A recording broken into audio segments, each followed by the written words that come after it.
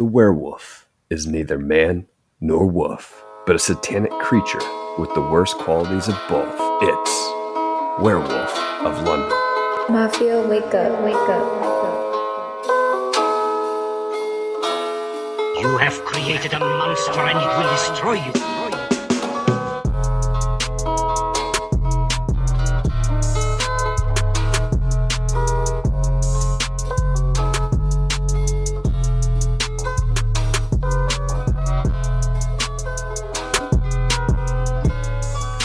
Funny you picked that, Eric. I actually almost went with that as my favorite line. Yeah, I like this is kind of a perfect intro, so it worked really well. I thought Dr. Yogami's line about the werewolf. So I thought it was a nice little introduction. Do you think so, Dr. Yogami? Right? Yes. How do we feel about him? Do we feel like he's Universal's Dr. Serizawa? No, that was You think that's your boy, Mr. Frankenstein. Mr. No, Frankenstein, no. like he's your neighbor. No. Mr. Frankenstein. Welcome back to the Monsters vs. Men podcast. This is the bargain basement of monster podcasting airwaves. This week, as we try to stay alive, we're discussing Werewolf of London. With me today, I've got the piece of veil caught in my mouth, Alex himself. What? And I'm joined by the moon-loving Eric. Because he loves moons. I'll take that. Take that. Oh, man. No, Alex, I think there's some interesting things with these characters. I was wondering if Dr. Yogami was supposed to be foreign, and I wasn't sure. I think yeah, definitely, right? Because of how he already knows, like, because he approaches him, he approaches Mr. Werewolf, and he says to him, he's like, he knows everything that's happened already, implying that he was there when everything happened. Implying, in my eyes, I thought, I figured this was the case, but now I'm kind of doubting myself. I assumed that he was the werewolf that attacked him. Yes. No, that's true. That's 100% So he true. was there, right? Okay. Yeah. I was like, I thought that's what I picked up from the movie, and then now I'm like, if Eric No, didn't just pick that, Dr. Yogami, it almost sounds like a Japanese name, right? I mean, definitely. I mean, Definitely. so I'm like, this guy is not Japanese, but he's got a very Japanese sounding name. So Yeah, well, and you have to remember, though, other people have been looking for this thing, and other people have been lost forever, right? Or whatever. mm-hmm. So maybe he was one of the people that went missing. Mm. Oh, God. Potentially. I think Did you hear that werewolf whining in the background? I heard that poor werewolf. Man. Over there, just calling to the moonlight, hoping to murder somebody before it's too late. Oh, man. Well, Alex, you said you were going to go see some movies this weekend, or potentially see some movies this weekend. What are you going to go see? Yeah. So the choices are Licorice Pizza or Belle, both of which I've never seen a trailer for. I actually haven't even looked at the reviews for either of them, so it's like a totally blind experience, which is always my favorite way to go into movies. Nice. So I'm excited to see what happens. Paul Thomas Anderson directs Licorice Pizza. The only thing I know about Belle is that a friend of mine did a review of it and didn't like it, like a YouTube review. Oh, really? Yeah. He was actually my student teacher a couple years ago. Yeah, I'll send you the video. No, I won't send it to you yet, but I'll send it to you if you go see it. Okay. But yeah, I mean, it's probably interesting for sure. It seems like some people are going to go see it. Someone offhandedly remarked on it on a podcast I listened to, and he just kind of commented like, "Oh yeah, it was all right." But that was like, the extent that he said. Like, he didn't like love it or hate it, I think, but he was glad he went. But that's the extent that I've heard about that one. Licorice Pizza, I only know one person that saw it. It wasn't their type of movie. I could have told them that without even seeing anything. And they hated it. But they didn't. Was it your neighbor again? No. Mr. Frankenstein. No. Oh, because of the Yeah. Matrix Resurrections. No, it was not him. Okay. But yeah, so I don't know what I'm gonna do. But Eric, I had a question for you. Sure. I just thought of it. All right, if you had to have a finger lost to a werewolf, right? Mm-hmm. What finger would you pick and why?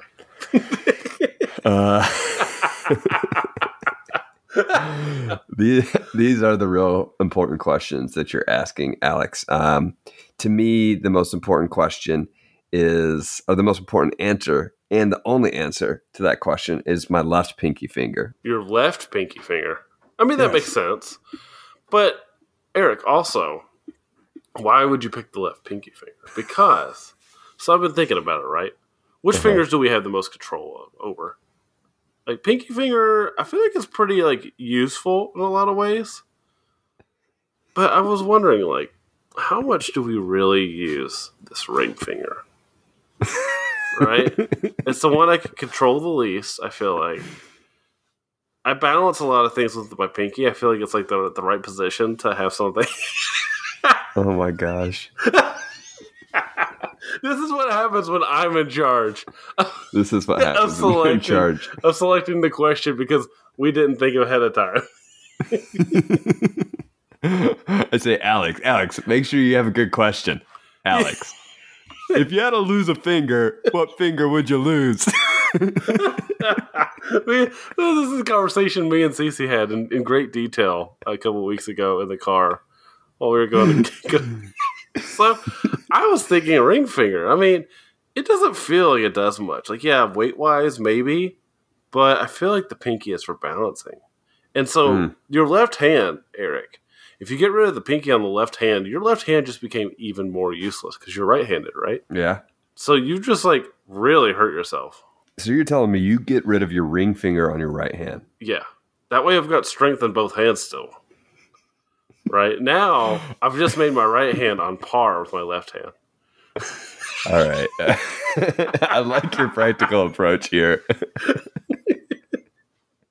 I don't know if weakening your right hand is the answer to this question, but... And, Eric, guess what? It doesn't affect writing at all. That's... Just like the pinky, but that's probably true. You know? And at least I've got the pinky your to typing rest. a little bit, I would say. Yeah, but I'm like... So, a little fun fact, Eric. I'm like pseudo QWERTY, like in terms of my hand position, the ASDFG or whatever it is. And then my right hand is more of a peck.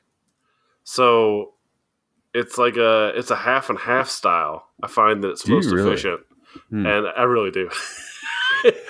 So it's like and so I think it's because I use like the keys on the right hand side a lot, and so I'm like this cool amalgamation. Some would say, like, you know, I'm half of a good keyboard person and half of a awful keyboard person, and I'm like this like satanic mixture of both of them.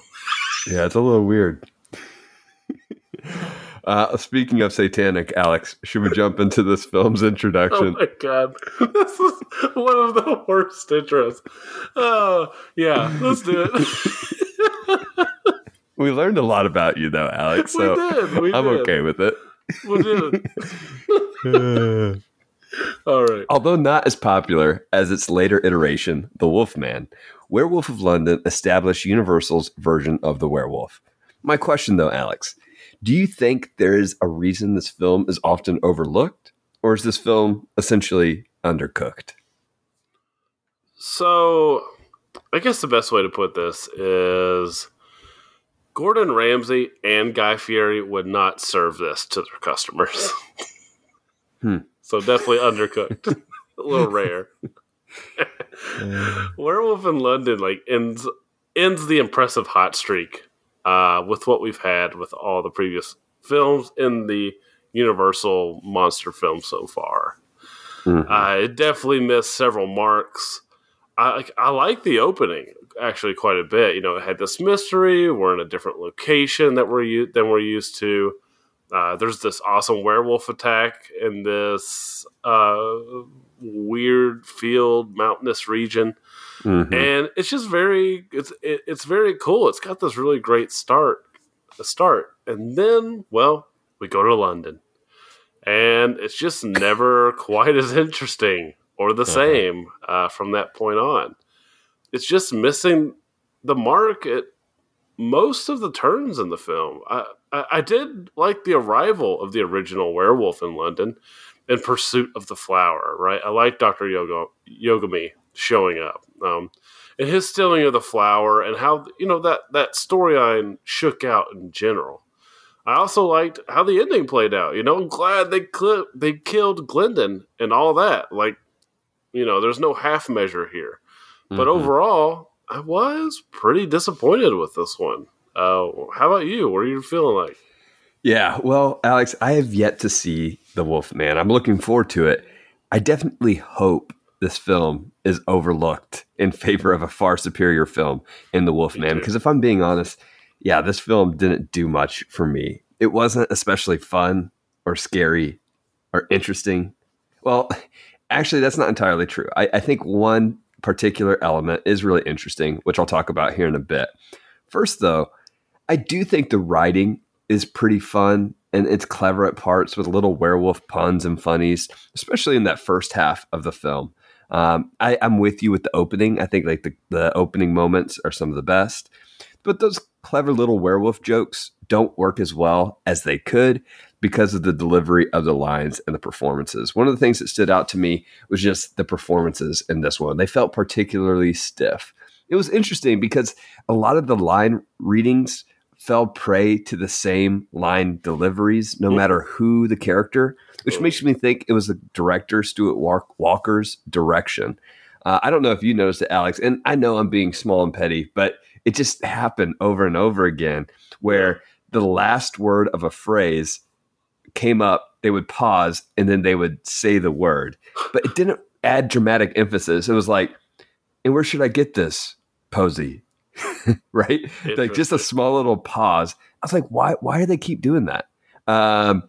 It's like someone told them to do it, but they didn't do it with any sort of emphasis. So I was like, what's going on here? And that was pretty much consistent for all the secondary characters. Very strange. It's almost like they're trying to deliver these puns, but there's actually no pun there, right? Yeah, that's kind of what it was like. It was interesting. I didn't quite get it.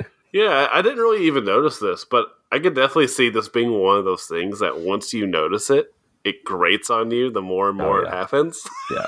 So I thought I was imagining it, and I was like, but then it just kept on happening. So I'm like, huh.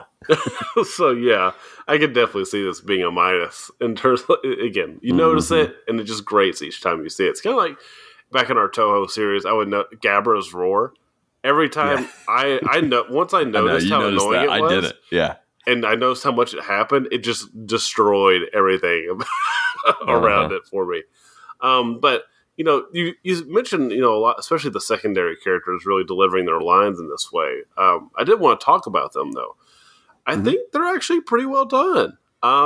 Lisa Glendon in particular seems like a pretty righteous and interesting character who is, kind of at this impasse in her life where she has to pick between someone she is married to and who is ignoring her. And to be fair, he will most likely be done with the grind soon. And it is very clear that he cares about her.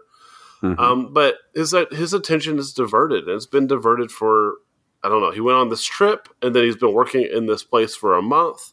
So it's been a while, right? But it does have a finite end. And then this man, this old childhood friend who swoops in and he seems perfect.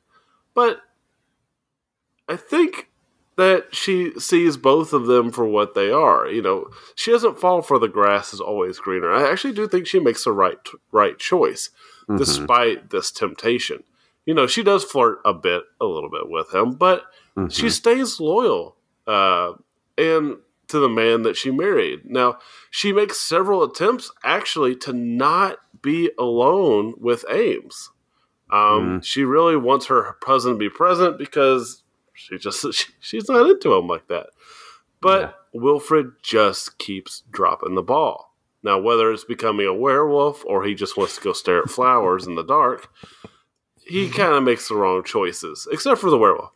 Maybe a good thing not to kill her, but he really does care for her. And you see that a lot in how he behaves when the werewolf turns its head, right? He starts trying to get further away. All he thinks about is the danger he could put her in. Yeah. But it's just too late by the time the curse begins to take him. Yes. Well, I'm with you with Lisa. I'm not completely against Lisa. But I have another bone to pick, Alex. And I don't know if it was just me trying to make something interesting out of this film. Could be. But in my reading, I don't view Dr. Glendon, our friendly neighborhood werewolf of London, I don't view Dr. Glendon as the villain. Well, he may be a wolf-like predator. At least he's not the wife predator. Ooh. The real villain of this film, Alex, is none other than the childhood friend of Lisa.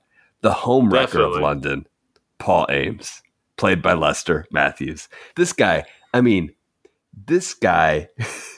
guts on this guy. Not only does he profess his love for a married woman after she's already rejected him, he has the gall to openly flirt with Lisa in front of her husband. Yes, I actually think Lisa is partially to blame. She's off doing her own things with Ames and acting like there's absolutely nothing there. But she no doubt understands that Ames still loves her and still wants to be with her. That's right. That's true. The film tries to paint Dr. Glendon as this controlling husband, but honestly, who can blame him? He should indeed be doubting his wife and Ames' intentions, which is confirmed when Ames does profess his love. Mm-hmm. And let's not forget either, Alex, that Ames is the one who accuses Glendon before he really has evidence. Sure, it does happen to turn out that Glendon is the werewolf, but man, was Ames just trying to get rid of him a little too quickly? Oh, yeah. And then the ending, Alex, the gall on this man, Ames. After Glendon is shot, and he takes his final breaths. What does he have to look at as his breath departs his body? Ames, clutching onto his wife, ready to swoop in and get his after Glendon's death, Alex. He is the true villain of this film. That is something really to think about. I didn't really think about that being the last thing that he saw. Literally the last thing that he sees is Ames clutching his wife. Wow. That's a way to go, man. Uh-huh. Another thing I like, other than the true villain, Ames, is that I like that as a werewolf, he actively does go out and kill people. We hear about how gruesome it is. Obviously, we're not going to show that in this movie. But I like how gruesome it is. I like that he goes out there and he does it. And there's not, we don't get these corners cut or anything like that. And he does what he needs to do to survive and quit from becoming a permanent monster. But it does torture him in, a lot of ways. Especially when he has to go and lock himself away and just no one can do their job. Leave him alone.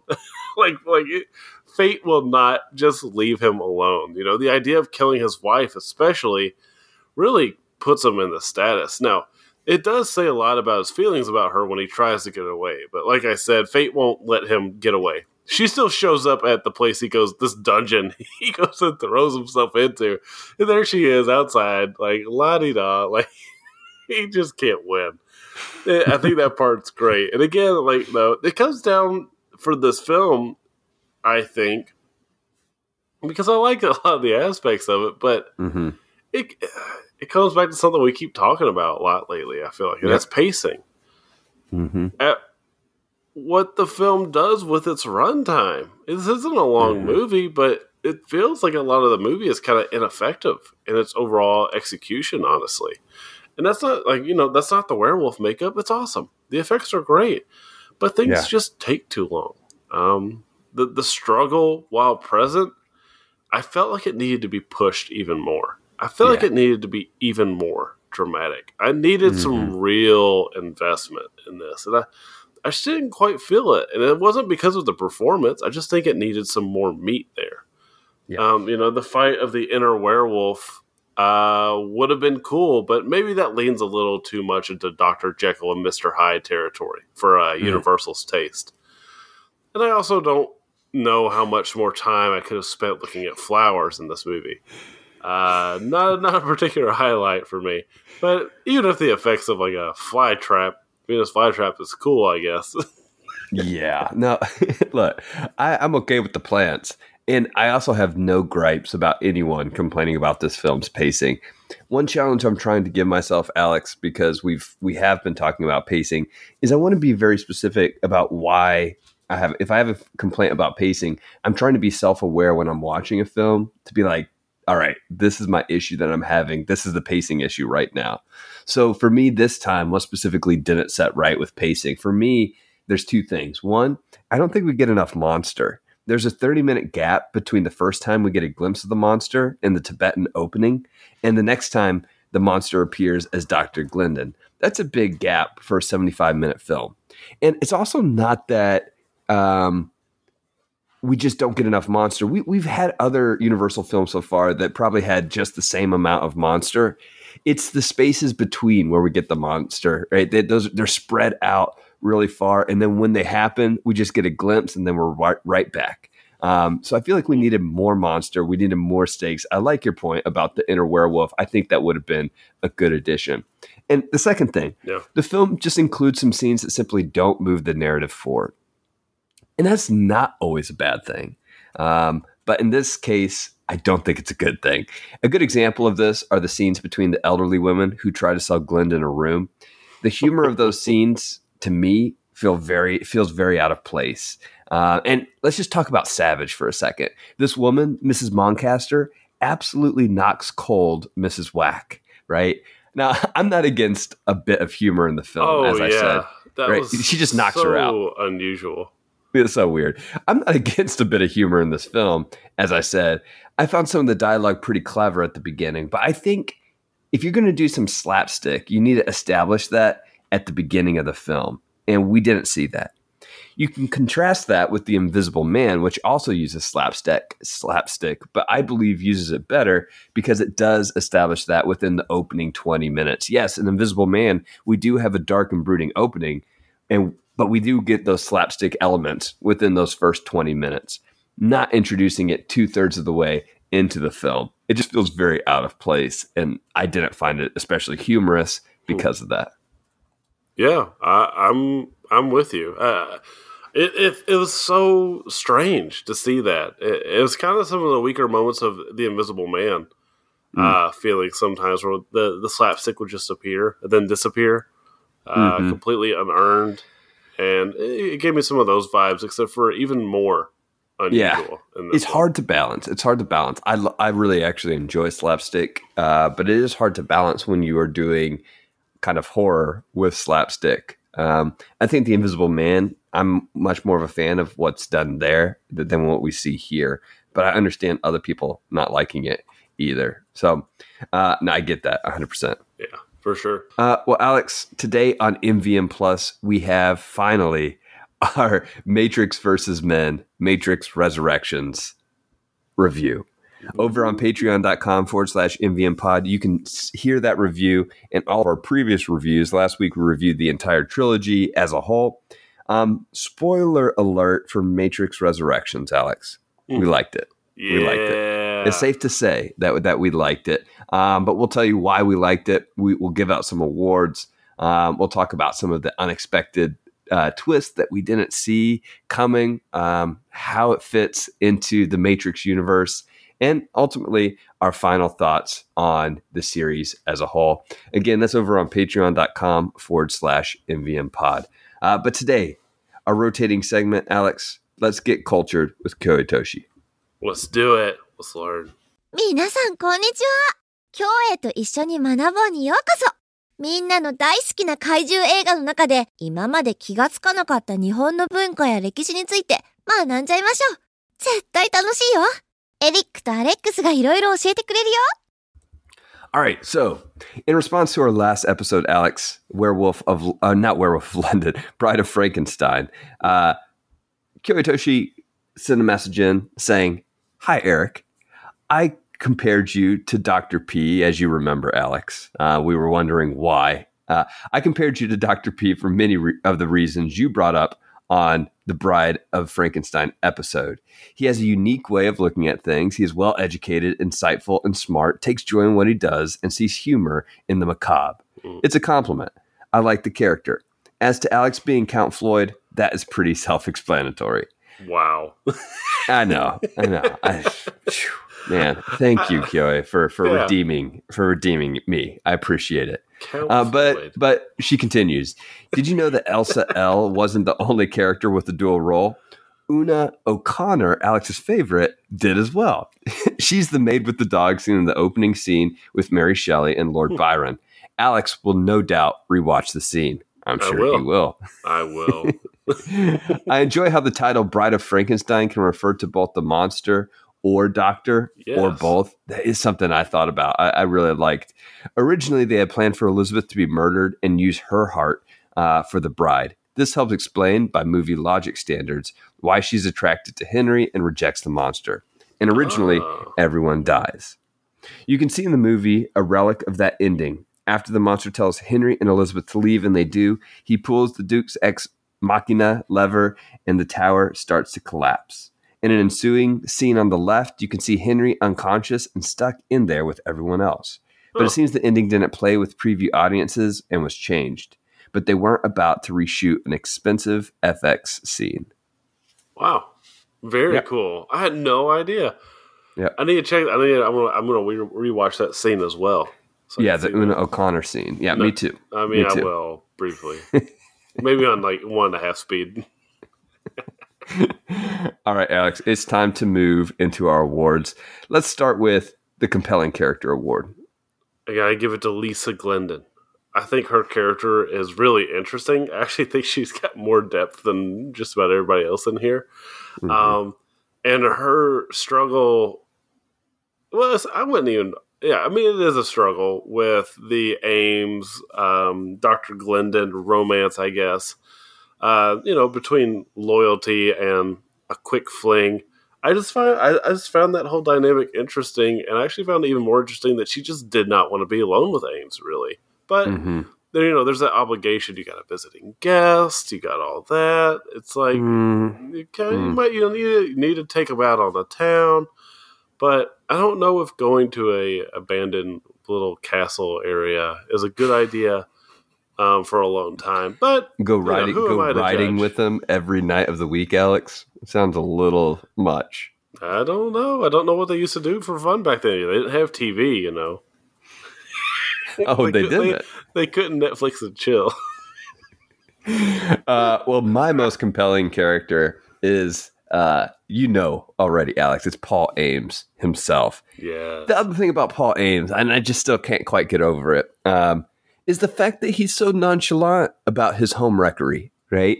He seems so unassuming. He acts as if there is not a care in the world, as if he's like the most stoic character in the film, and that makes him even more compelling, but in a strange sort of way.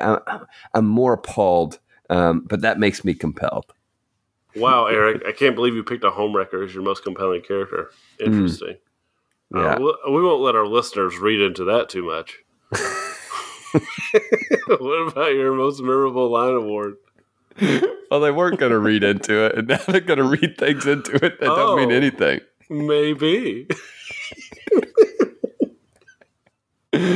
My most memorable line award was at the end of the film, and it was Dr. Glendon. After he's been shot, he says, "Thanks for the bullet." Now, yeah, I mean, most audiences would probably think that means thanks for the bullet because, he's rid himself of the curse. I think it's thanks for the bullet because at least he doesn't have to deal with this guy, Paul Ames, and his cheating wife. But what can I say? What about you, Alex? That scene's going to haunt me now. It's like, thanks for the bullet. Yeah, it's pretty good. He looks over at Ames, and Ames has his arms all over Lisa. Thanks for the bullet. It's like, it's all you got for me. Maybe he comes back and kills Ames in the next movie. That would be great. That would be great. That'd be like an awesome revenge movie. So my most memorable line is the priest. He says, "You are foolish, but without fools, there would be no wisdom." Oh, well, yeah. I like learning from other people's mistakes.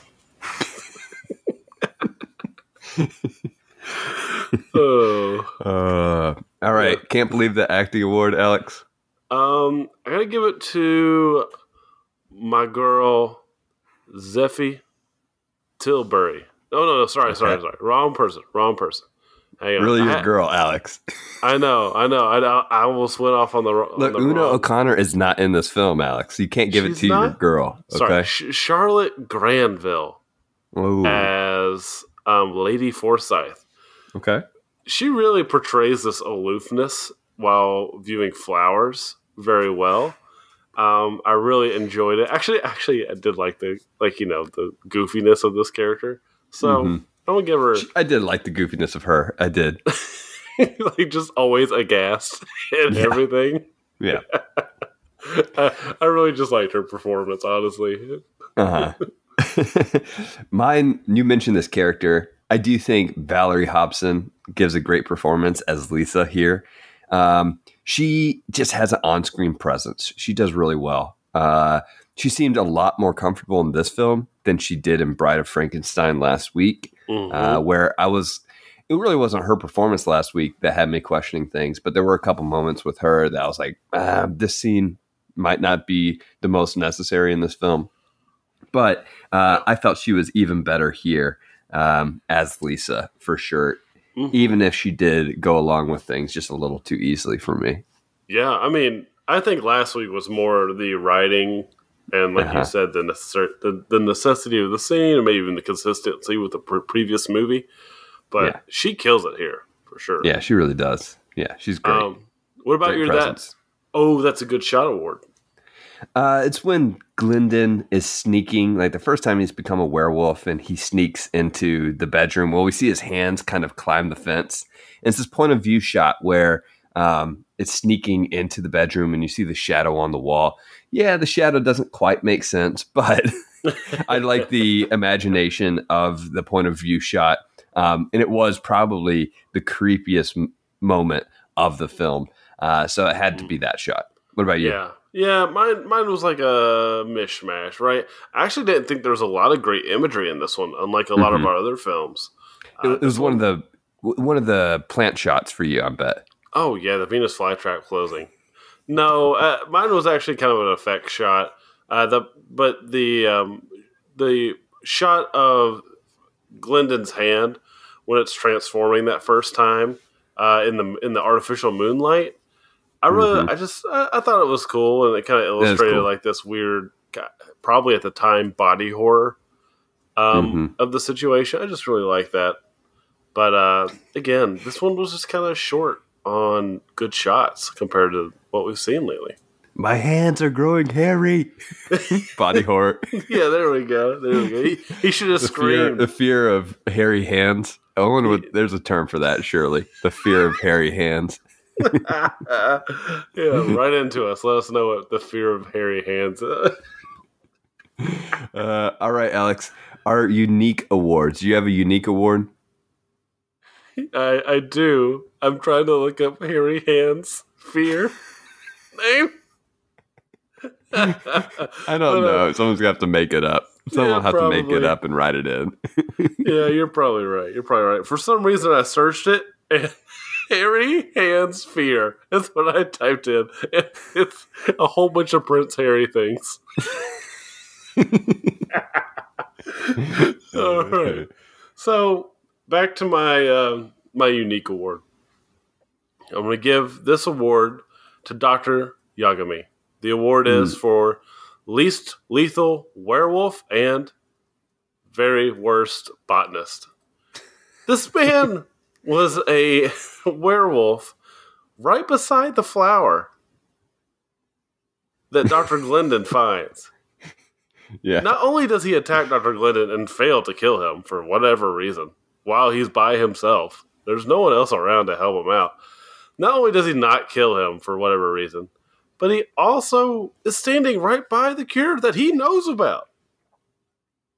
And then he lets him get the plant. He goes to London just to give himself a little bit of that. Mm-hmm. What? Okay. All right. No, I know. I was a little confused by his character as well. But my award, Alex, goes to the worst name for someone who should definitely never fight award, and that goes to Mrs. Whack. She just obviously should never get into the ring again. You would think with a name like that, she might be a fighter, but no, Alex, you definitely need to stay out of the ring. Yeah, Mrs. Whack. She got whooped. How unfortunate. And that brings us to our final thoughts in our tiered rating, Ooh. Alex. I'll give it to you quick because I think I've summed up my thoughts here. I think the pacing issues that we have in this film are due to lack of monster, sustained lack of monster, tonal issues, especially about 2/3 into the film. And just, I don't know. Overall, I was pretty bored throughout most of this movie because I was either scratching my head or I was finding different things to be interested in, like Paul Ames, which I did enjoy. I mean, like looking back on it, I enjoyed that take on it. I enjoy reading into it more than I should. Tier. It's the Audrey vision of the 98 Godzilla movie. Yeah, there you go. Audrey's exactly. the villain. So this is not a Godzilla tier. Oh, it's. I don't think it's a Gamera tier. I don't know if it's then that level, but it's definitely a low Gamera tier film for me. Yeah, I mean you've pretty much said it. From the pacing to the werewolf presence is like not enough. The acting is pretty good. I don't have a problem with that. And the overall story, I like the idea of it, but things just kind of play out in a pretty unsatisfactory way, especially, and then the weird bits of comedy thrown in there as well. They just don't work. So I'm right there with you, Eric. I'm going to put this at a low Gamera tier. It almost makes me wonder if we should have another tier because it's just not a Gamera, but it is a Gamera. Low. No more tiers, because then if we have one more tier, then we're at a 4-star system, basically. I know, you're right.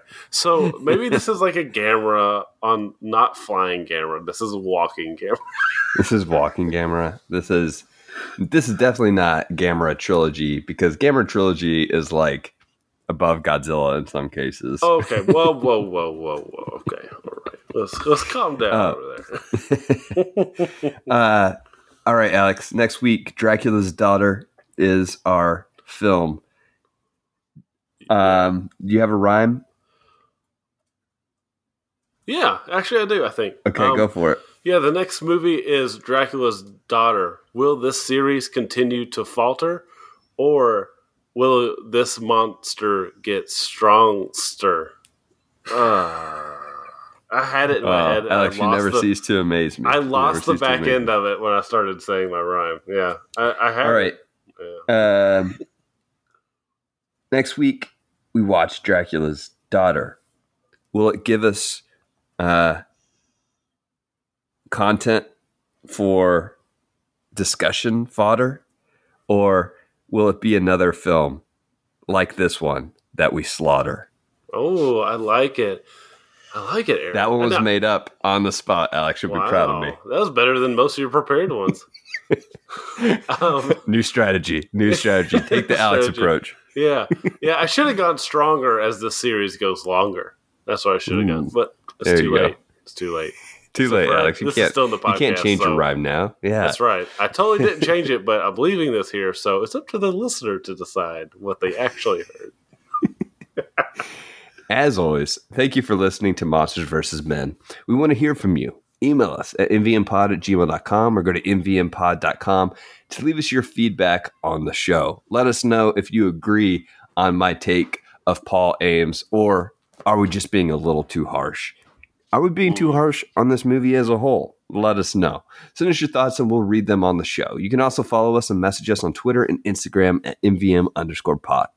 You can become a bargain basemite at patreon.com/MVMpod and receive weekly bonus content, including special reviews, interviews, and host chats. And if you can't help monetarily at this time, a review on your favorite podcasting platform always helps. Monsters vs. Men is produced by Alex Cornett. Executive producers are Faye Basier and Michael Herndon. Special thanks to our wives, Rock Band for PlayStation 3, which forms Cell Block B, Senior Honda, and Drew the Collector, our Instagram connector, and you, the listener, for listening. Until next time, don't chew on your friend's arm in a field. And try to stay alive. Oh, man. No, Alex. I completely forgot that we were going to have to do that part at the end. Mafia, wake up, wake up. You have created a monster and it will destroy you.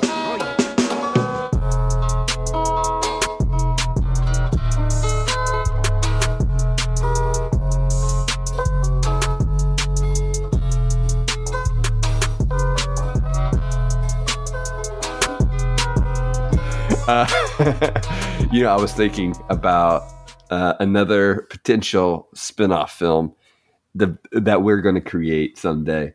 And the opening scene is the final scene of this movie. And it's just Ames clutching on to Lisa. And you see Glendon there.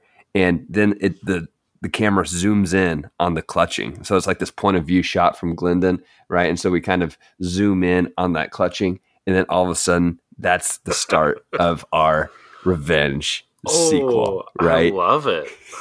And what if Ames is actually the head of a mafia so that the Wolfman has to fight through the mafia to get to him?